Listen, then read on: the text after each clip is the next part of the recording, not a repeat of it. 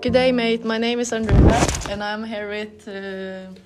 Hello, everybody. My name is Markiplier, and welcome back to this evening's podcast. We're joined here today by Andrea, who you already met, and Isaac. And also. Jessica. You want to tell us a bit about yourselves?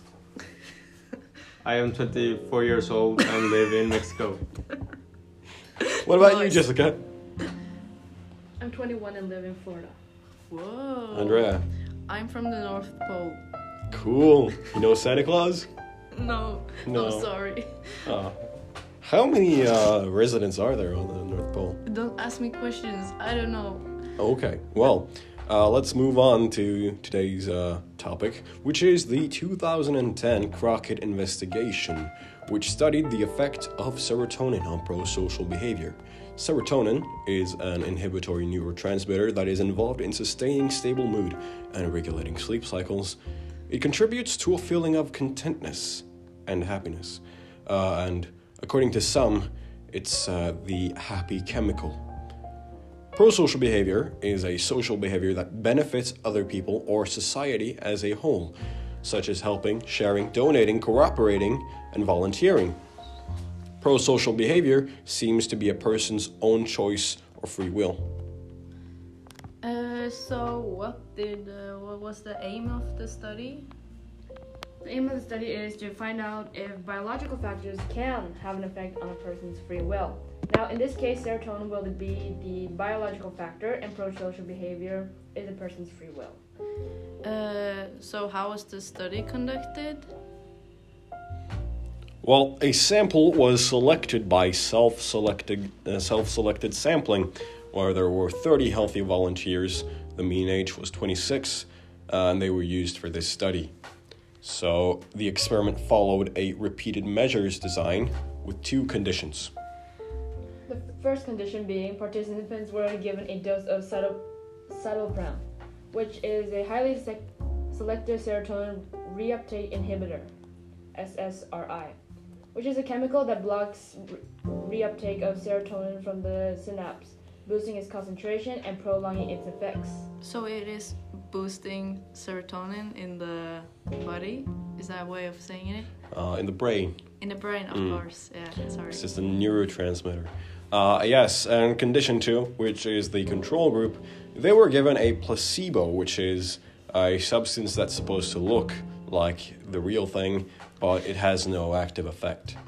So that's in order to reduce the imagined differences between the groups. So, The design was also counterbalanced, so the other conditions were reversed. Also, the study was a double-blind study. A double-blind study is one in which neither the participants nor the experimenters know who is receiving a particular treatment. This procedure is utilized to prevent bias in research results. Double-blind studies are particularly useful for preventing bias due to demand characteristics or the placebo effect. After the drugs, participants were given a series of more dilemmas that involves choosing a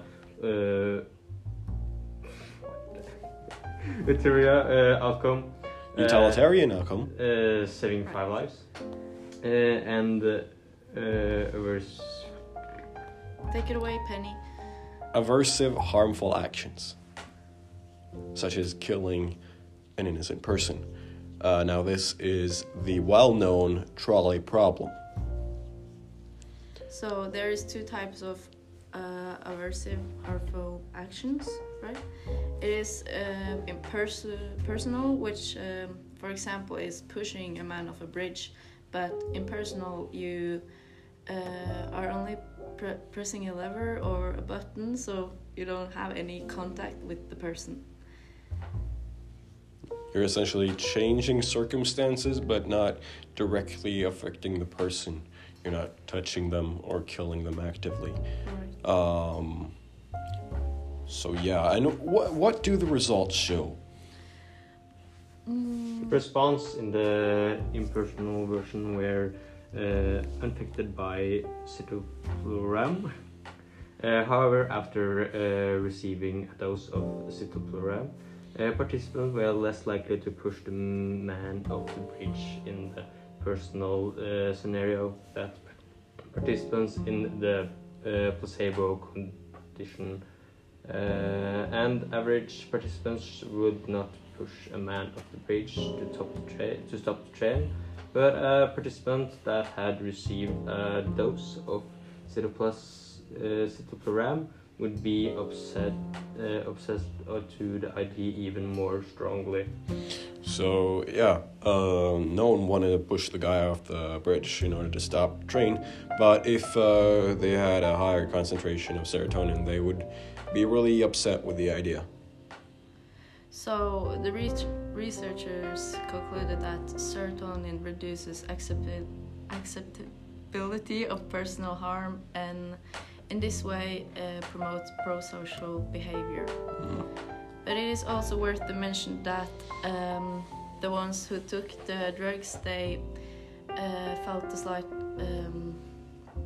Nausea? yes, so they could figure out who had taken the drugs, or not drugs, but what is it called again? The citalopram. Yes, so yeah.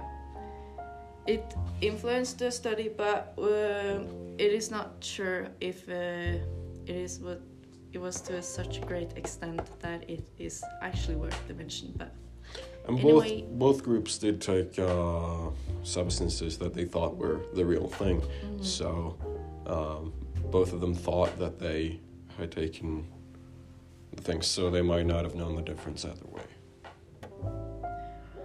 Nice. Thank you for listening. To our podcast. Den Den offisielle podcasten.